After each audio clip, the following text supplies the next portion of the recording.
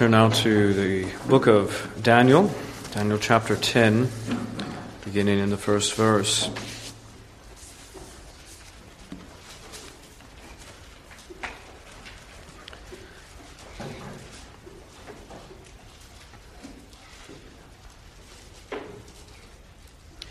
In the third year of Cyrus, king of Persia, a message was revealed to Daniel, whose name was called Belteshazzar.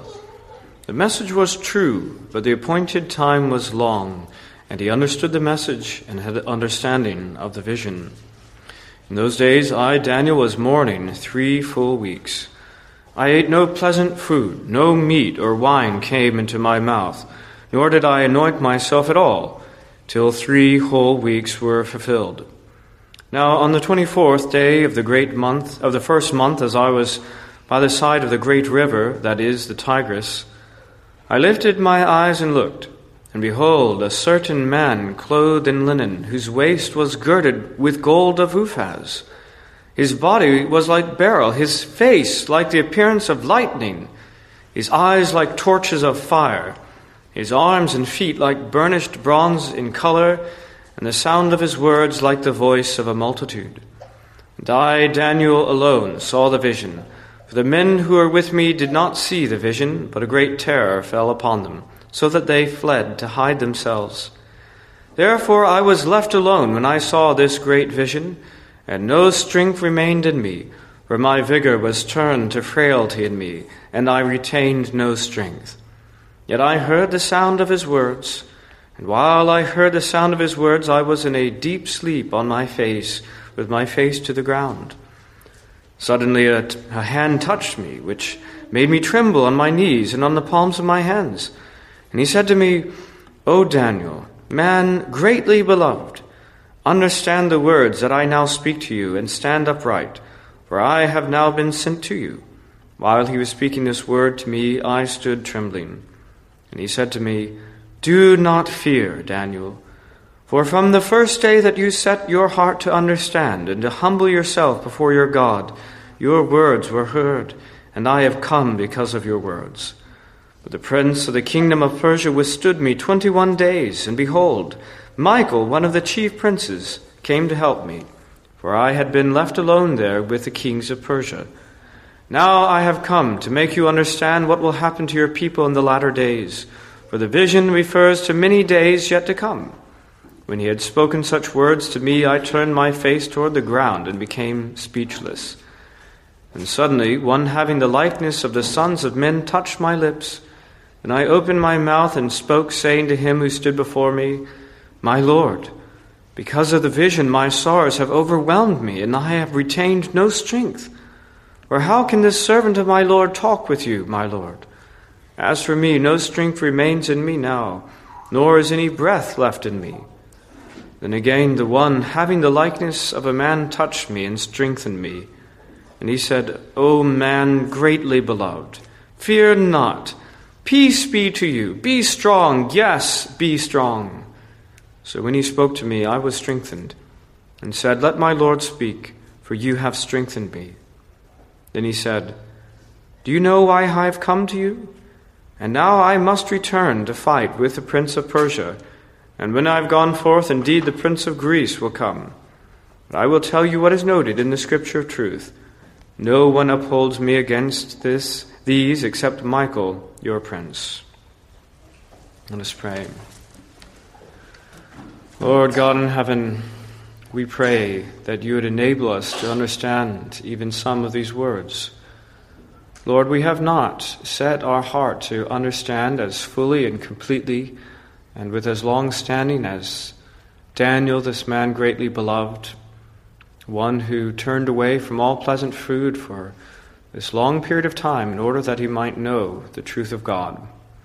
But, O Heavenly Father, we who are in great need of this word, how we pray that you would yet show us Christ in these things and give us the word that is for us this day. We ask this in Christ's name. Amen. Amen.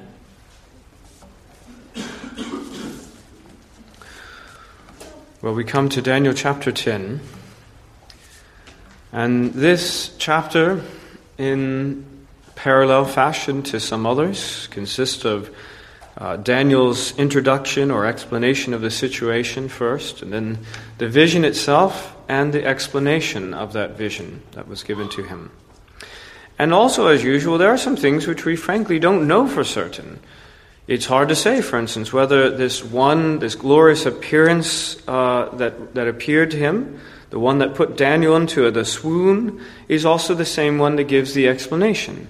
It's hard to say whether one or both of these are angels or whether this is Christ himself.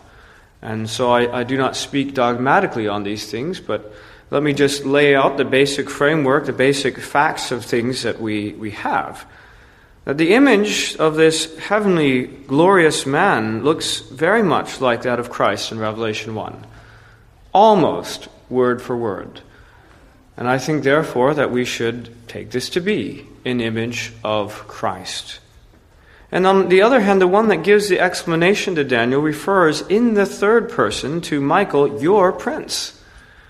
And of course, the question is, who could possibly be the prince of Daniel? Certainly not an angel who is given as a ministering spirit to the saints. This must somehow be a reference to Christ, and therefore I take it as a vision of Christ, and then an explanation given by an angel. Well, perhaps be the angel Gabriel, as has been the case recently. Now, what is then seen? I'm not going to focus on this time of the events that are being described. Indeed, it is just mainly an explanation of what is then explained at length in chapter 11. But what is given to us is a glimpse of Christ, and that should be very precious to us, and that's the thing that we should focus on. As we think, we used to, when we were in the book of Revelation, we're reminded constantly, what is this book about? It is not about arcane things. It is not about details that are of interest to those who sort of spend their lives on these obscure elements. It's a revelation of Christ, Jesus Christ, given to his church. And so we see something of Christ here, in his physical appearance and also in what he does. Now, in his physical appearance, what do we see? In all this glorious, well, what we see is holiness, actually. We see the supreme trait, the supreme attribute of the living God, supremely to be seen in Christ Jesus. We see his holiness. All of his appearance and his face and his eyes and his arms and his feet is all about this burning holiness of God, which we can never hear enough about, which we can never set sufficiently before our hearts and minds. We think of this, of Christ in all of his glorious, beautiful holiness. Of all the things that we could possibly know about God, this is the most important, that we know his holiness. Of all the ways in which we worship God, we must worship him in his holiness. And apart from a knowledge of his holiness, apart from an awareness of his holiness, we cannot worship him aright. We cannot live our lives the way we've been called to live. We're hopeless. And we have been granted then this vision of Christ and his holiness. But beyond that then, as the angel explains the vision, as explains what's going on, the thing that is highlighted for attention is that this prince, our prince, that he fights for us, that he's a warrior, that he is there fighting for his people. And I think we need to know that too, because frankly, we're pretty weak, and we are defenseless. And were we simply to focus on the events of this world, even worse, were we to go to other parts. This is bad enough here, politically, culturally, you name it. Schools, all the rest of it, it's pretty bad here, it's true. But it's even worse in other places, as I have reason to be reminded of, even worse. And were we to think merely of those things, we would be in despair.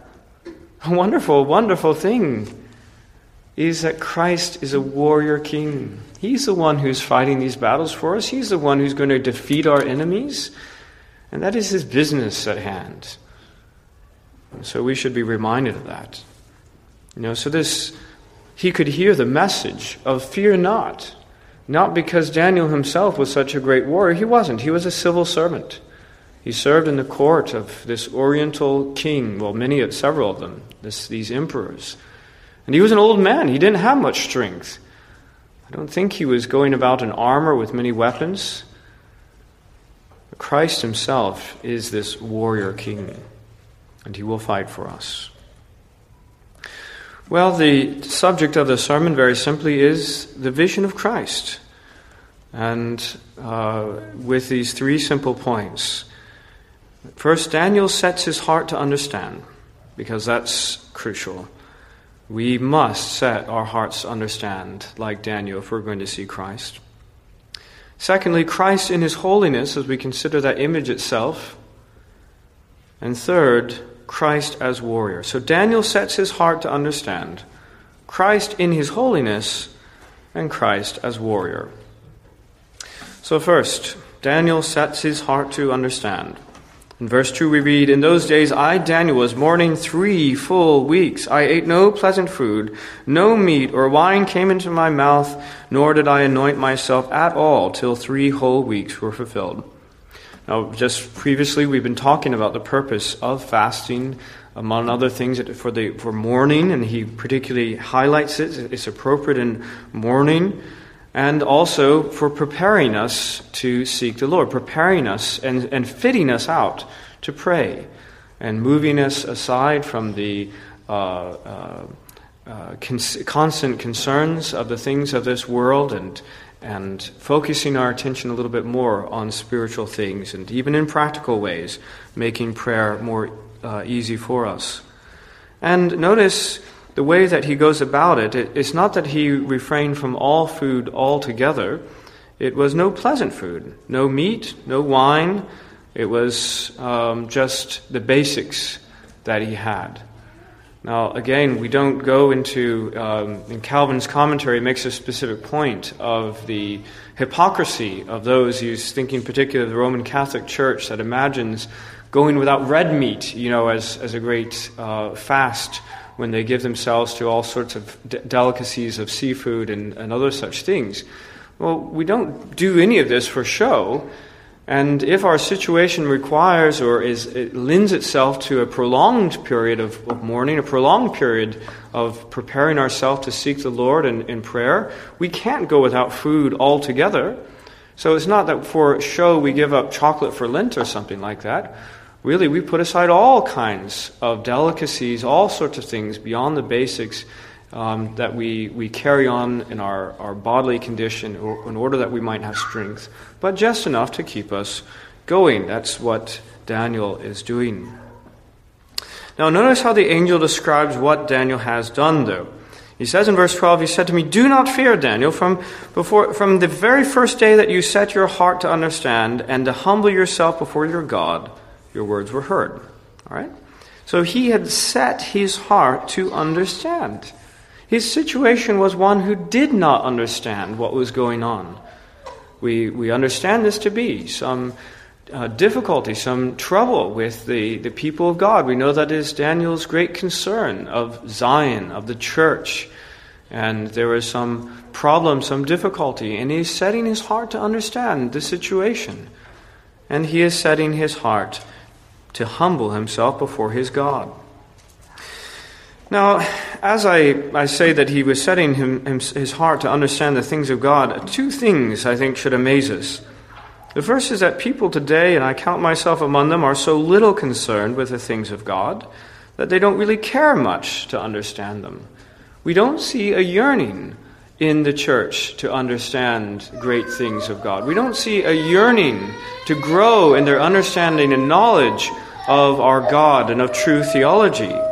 We don't see among our children and young people that great desire, for instance, to know the whole catechism or to memorize great portions of Scripture. And I think that this should indeed amaze us and humble us, that such things should be the case in our day. We should set ourselves rather to pray that the Lord would change our hearts on these things. Another thing I think that amazes us, that those who are concerned with these things, and again I can include myself in this number, imagine that they can be had just for the asking. that these great things of God, these great treasures of knowledge, these great treasures of understanding of the truth are just there for a song.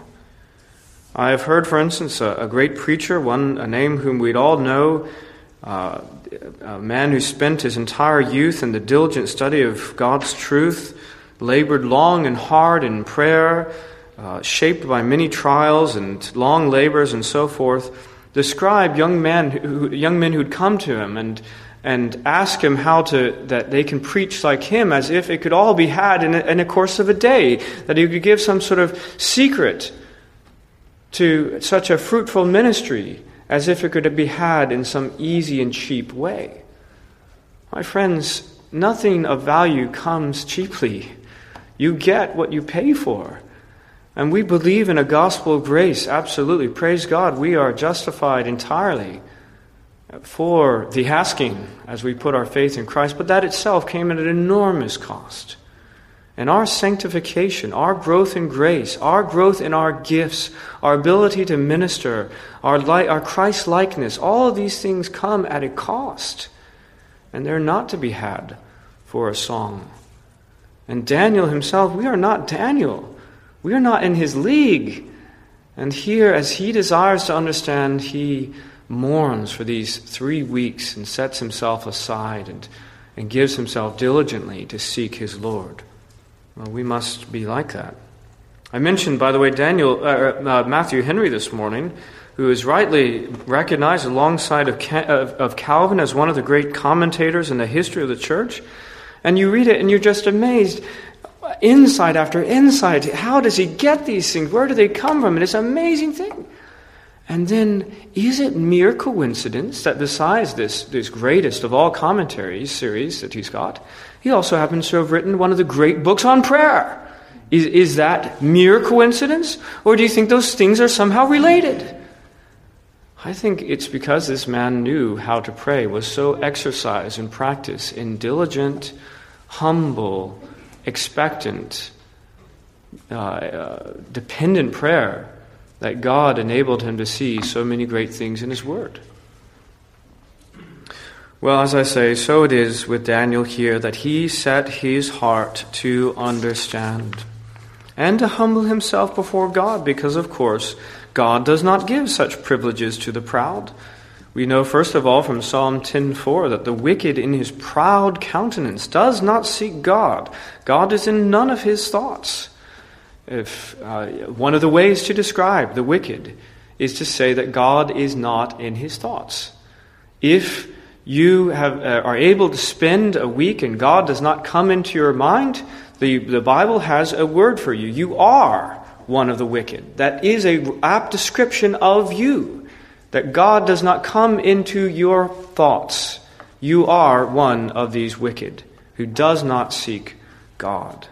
But the reason why he does it, the reason why it does not come into it, the reason why it's not true what we were reading this morning in Luke chapter 12 of fearing God, the reason why he doesn't do that is because he's proud. He's not humble. He's not dependent upon the living God. He is lifted up in pride, and he thinks he needs nothing of God. So the proud himself, the wicked, will not seek God in his pride. But beyond that, God actively resists the proud, as it is said in numerous places throughout Scripture. So even those who do seek to know these things, if they do so in their pride rather than in your humility, God is not going to grant them. God is going to resist your efforts. He certainly will not grant that which you seek. So here's the paradox. Those who would know the most about God and thus have the most to be proudful about, theoretically, must also be the most humble. And I think we see that absolutely lived out in the life of Daniel. What did Daniel have, objectively speaking, to be humble about? He was a man elevated not once, not twice, but multiple times in multiple different administrations to the absolute highest position in the empire, and beyond that was given access to the great secrets and mysteries of God in all these prophecies and visions. And of when we don't even have any sin recorded or failure or mistake even. His enemies couldn't even find a mere mistake in his administration. He had no reason like that to be humble. Yet we see so very clearly his deep and abiding humility before the living God. You see, again, it's a characteristic of prideful people to look around and compare themselves and say, I have something compared to you or to you. I found something of which I'm better, and therefore I lift myself up in pride relative to you. But Daniel didn't think about that. I think Daniel spent most of his time, most of his efforts along those lines, thinking about the Almighty God, of whom he was a worm in his sight.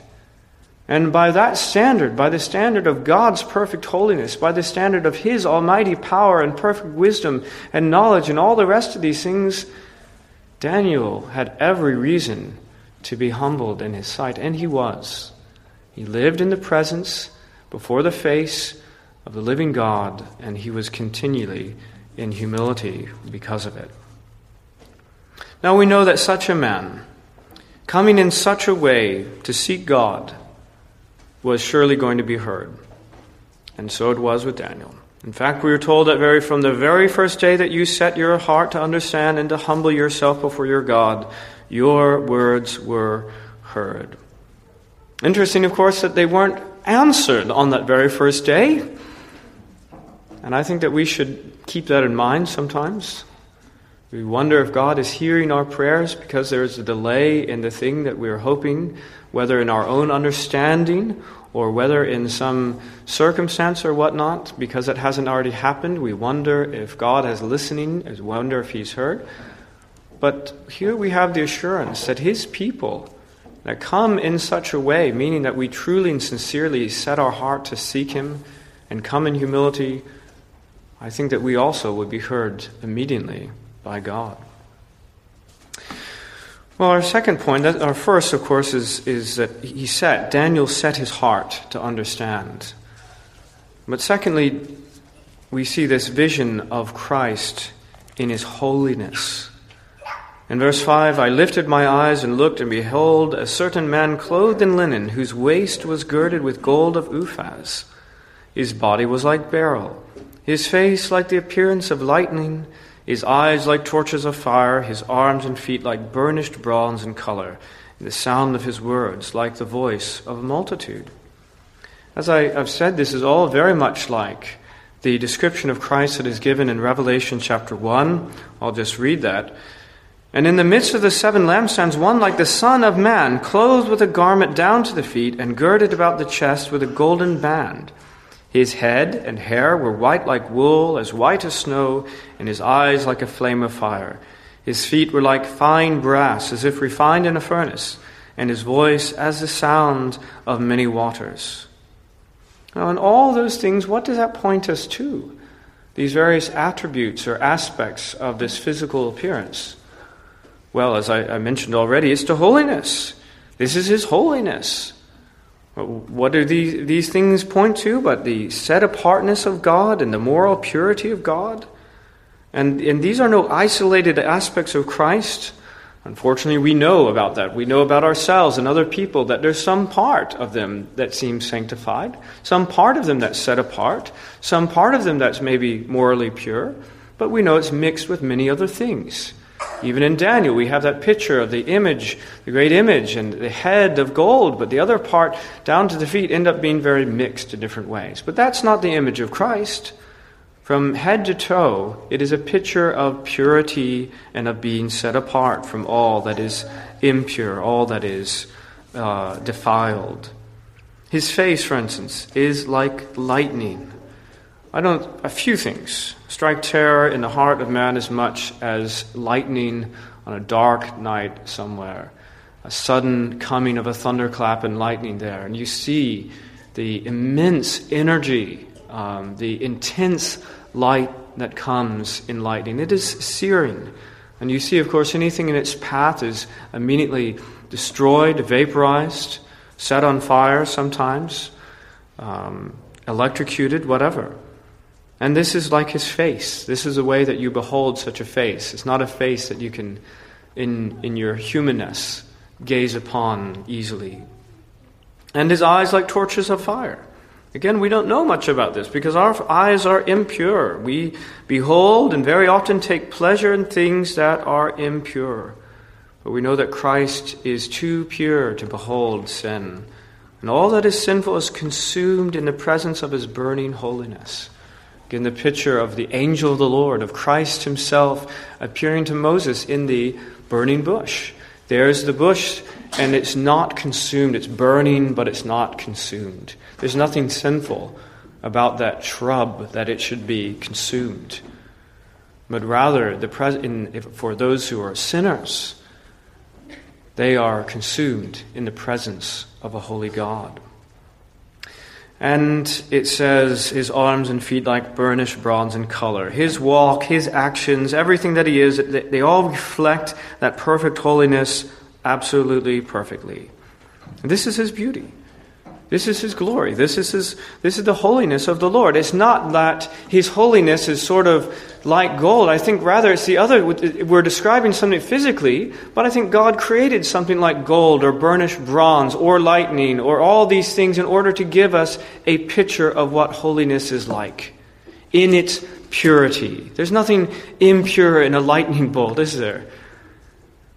In its burning nature, consuming that which is false before it.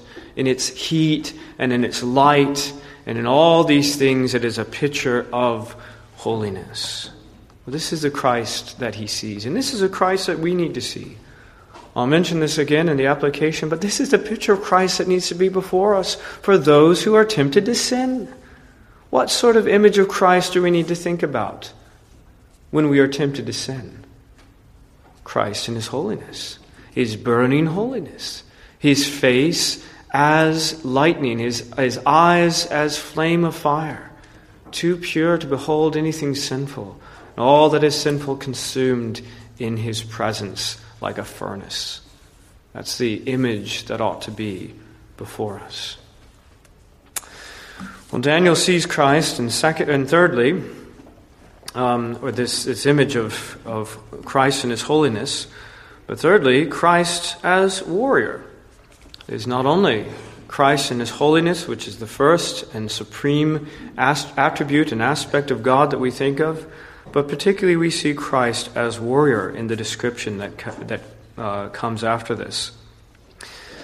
The angel, whoever it might be, in verse 13, but the prince of the kingdom of Persia withstood me 21 days, and behold, Michael, one of the chief princes, came to help me, for I had been left alone there with the kings of Persia.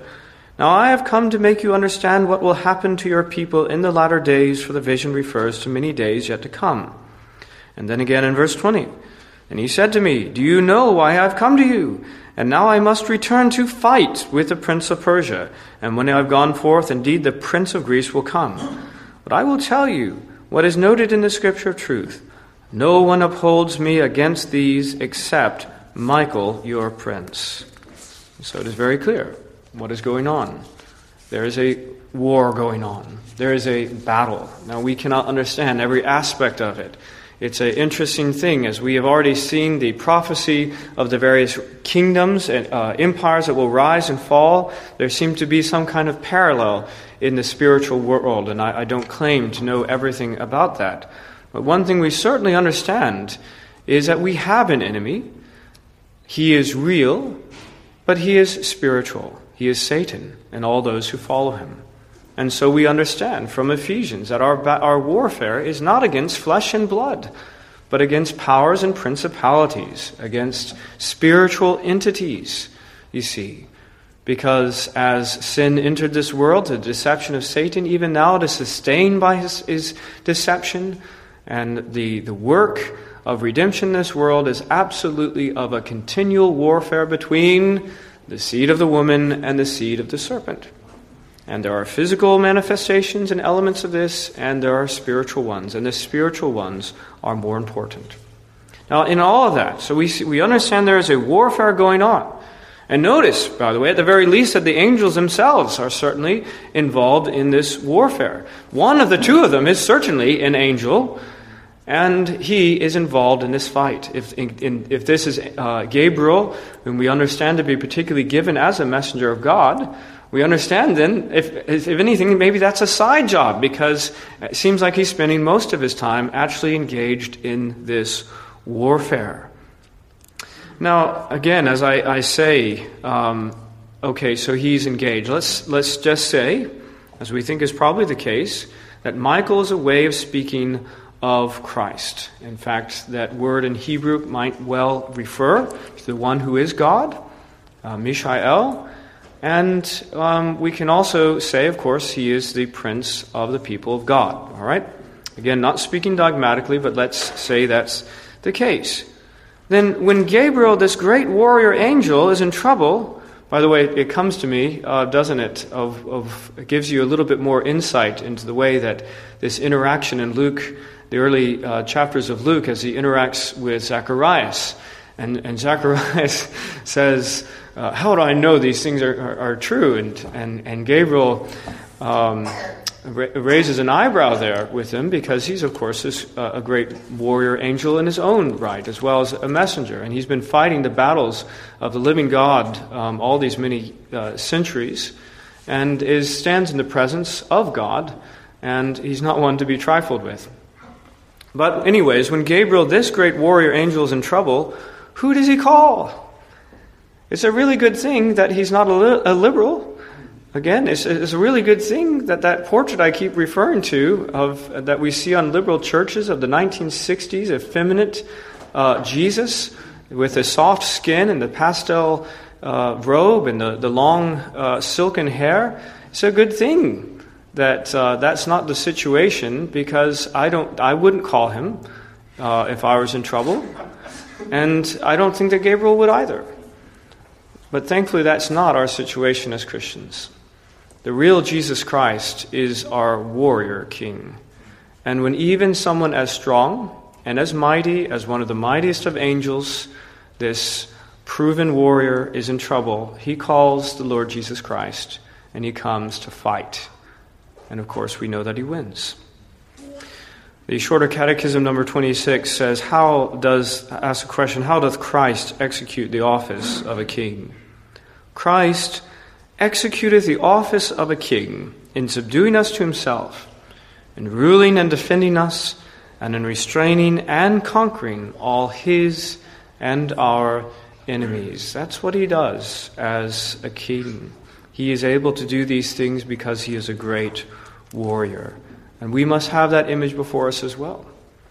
If we say that we ought to have the image of Christ and his holiness before us as we are tempted to sin, I think that as we are tempted to fear, as we are tempted to be anxious, we ought to have the image of Christ as the great warrior king before us. Indeed, I think this is very much the way it functioned for Daniel, who twice had to be told, do not fear.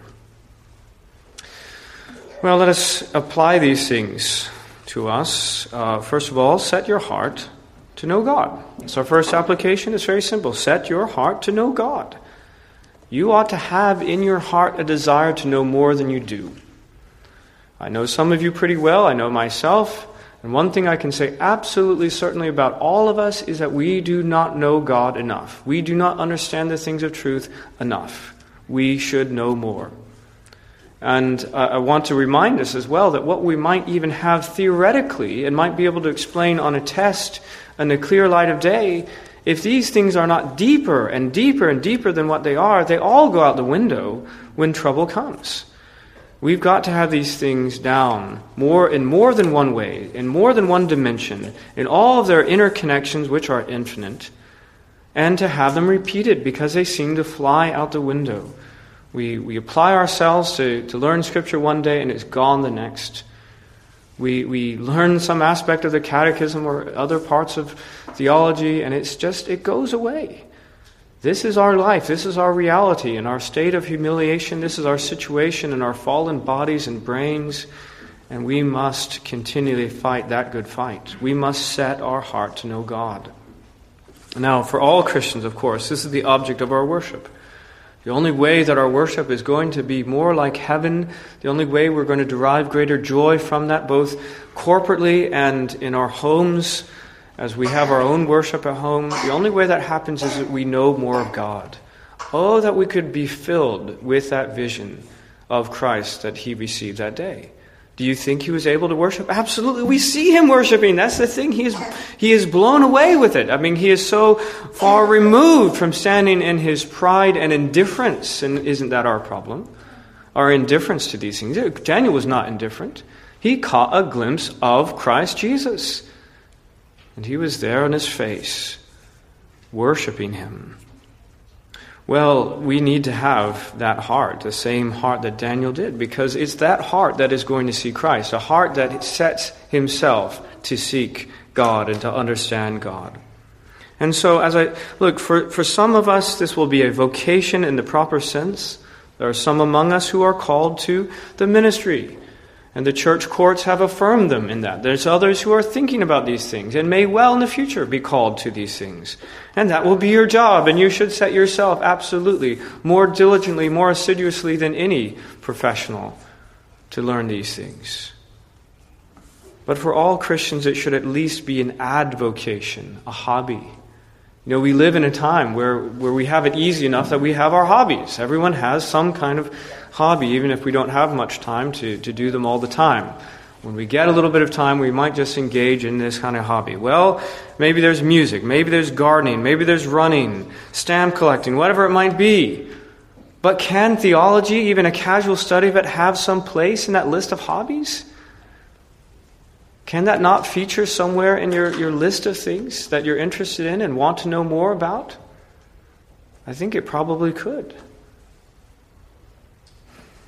You know, this, of course, a continual dependence upon the Word of God in our devotions is absolutely necessary for our spiritual survival. Of course, it's like our daily food. We must have it.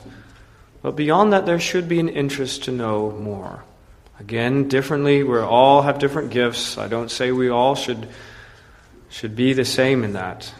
But there ought to be a basic desire to know more about God.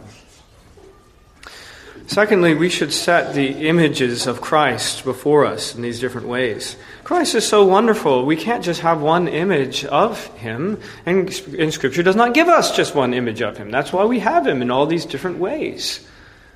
And we should have an array of these things before us to pull out in times of need. And I think that surely at the first flash of temptation to sin, the flash of lightning should come before you. Those eyes that are burning like fire. Remember, those eyes are watching you. Those are the eyes that see you. This is the face that beholds you. And you should fear to sin against such a one. You should fear to sin in the presence, in the sight of such a Christ. Now, we are thankful indeed that we also have of Christ, the image of Christ as our sympathetic high priest. But that's the break glass later on, okay? That's not our first resort. It's not one who is tempted to sin is thinking about Christ in his willingness to sympathize and to forgive us. That's not the image that is rightly before us, but rather Christ in his holiness that hates sin, that laid down his life to put an end to sin. That's the image that should be before us. And likewise, again, of Christ as a warrior king, as a people who are singularly given to anxiety, and I really do think this is one of the great things we struggle with, all of us, anxiety and worry. We should not fear because Christ really is a warrior king. None of us have anywhere near the power of Gabriel. Again, if Gabriel were to himself appear, we would all be on our face before him. But he, when he's in the dark alley, he calls the real warrior king, Christ Jesus. And we need to have that picture before us as well. He's the one who fights these fights for us. Yes, we're weak, absolutely. There's no doubt about it. But we have at the other end of the radio one who is mighty, one who is the great warrior king, who will defend us and who's going to conquer all his and our enemies.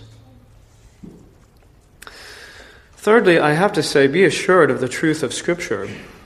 We did not go over this directly, but in verse 21 it says, "But I will tell you what is noted in the Scripture of truth." And we know, of course, that Gabriel, this great messenger of God, he does not innovate. He does not come and say, I have a new perspective on the prophecy that I'd like to give you. He says, I'm going to tell you what is written in the Scripture of truth. And we need in this day, I have sort of promised myself that I will not pass on an opportunity to reinforce the doctrine of Scripture to us, because it is always perpetually under attack. We do not ever think that battle was won by the generation before us of evangelicals who said that Scripture is inerrant. That battle is simply an ongoing one, and we'll never be through that. And I want to remind you of all the doctrine of Scripture. It is not just that it is inspired, it is all of it inspired. It is plenary inspiration, every part of Scripture. And it's not just every part, it is verbally inspired. All the words, every last word of Scripture has been inspired by the living God. And of course, for that reason, it is inerrant and authoritative. There can be no errors when Christ himself has breathed out all these words through the Holy Spirit, using, of course, the human author, the human instruments of these things, those who wrote these things. Yes, of course, he used all the various circumstances. He can do that because he's God. He works these things as a maestro conducting his orchestra, all those instruments of Scripture, and makes it perfectly to be. But the end of all that is there's not one single thing in error throughout all of Scripture. It is all perfectly true and accurate. And I would say, and I think it's particularly good for us to recognize in such a chapter, that it's perspicuous.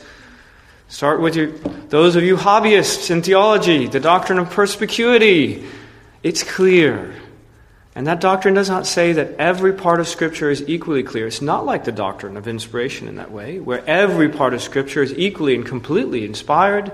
Rather, it is that the things that are necessary for our salvation absolutely are clear, and that the other things, through a diligent use of the rest of Scripture, understanding all of its implications and connections, and mainly comparing those things that are less clear with the things that are more clear, that those things also become clear. Certainly those things that are for our salvation and for our faith and life.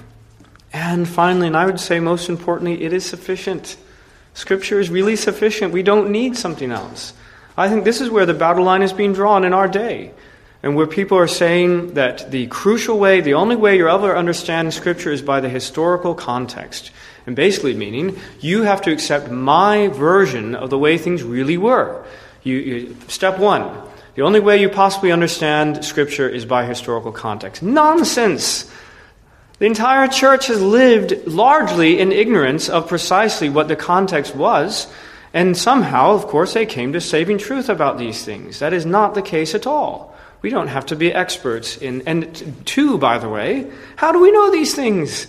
We don't have, in order to have the way to, the inerrant way of in understanding this, we'd have to have some inspired, inerrant guide to the context of Scripture. We don't have that. Instead, we have guys who are false teachers and heretics coming up with their very self-interested way of saying this is what was really happening.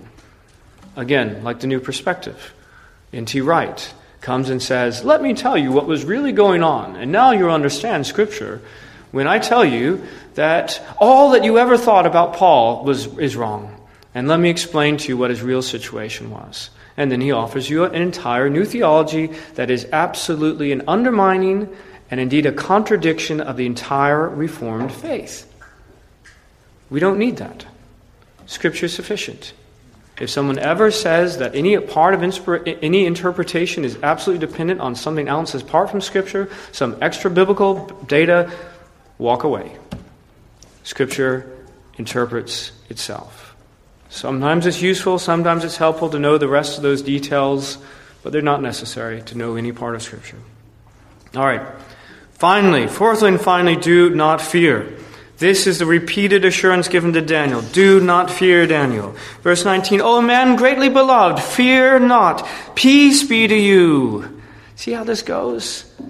Man greatly beloved, fear not. These warriors Gabriel and his Lord, the Lord Jesus Christ, both of them with their weapons and their armor and fresh from the fight, he says, "Man greatly beloved, weak, frail man that you are, peace be to you, fear not. Be strong," he says. Be strong. And he strengthened. And so when he spoke to me, I was strengthened and said, "Let my Lord speak, for you have strengthened me." Well, let that be the case for us tonight. Our Lord speaks to us through the words, yes, of Gabriel. These inspired words, he says to us, "Fear not. Men, women, children greatly beloved, fear not. Peace be to you. Be strong." Yes, be strong. So says our warrior King, our holy God, to us. Let us pray. Heavenly Father, we are thankful indeed that you have granted us an image, a picture of Christ. Lord, we are not deserving of such things. In fact, Lord, we are all too aware that we have not sought ourselves to understand that the knowledge of the truth, the vision and understanding of Christ is not high enough on our list of priorities. But you in your goodness have revealed Christ to us nonetheless. And Lord, how we pray that his image spiritually would be imprinted upon us and that it would be with us. And that, Lord, as the whole world continually seeks to undermine every part of Christ and his truth, to feed us lies and to substitute deception, how we pray, Lord, that these truths about Christ would remain with us. You indeed would set our hearts to understand, to know, and that you'd grant us that we should continually think of Christ in all of his perfect holiness, particularly when we are tempted to sin. And Christ is our great warrior King, able to deliver us from everything that threatens. And that we'd be encouraged and strengthened by these things, and that we'd not fear. We pray this in Christ's name. Amen.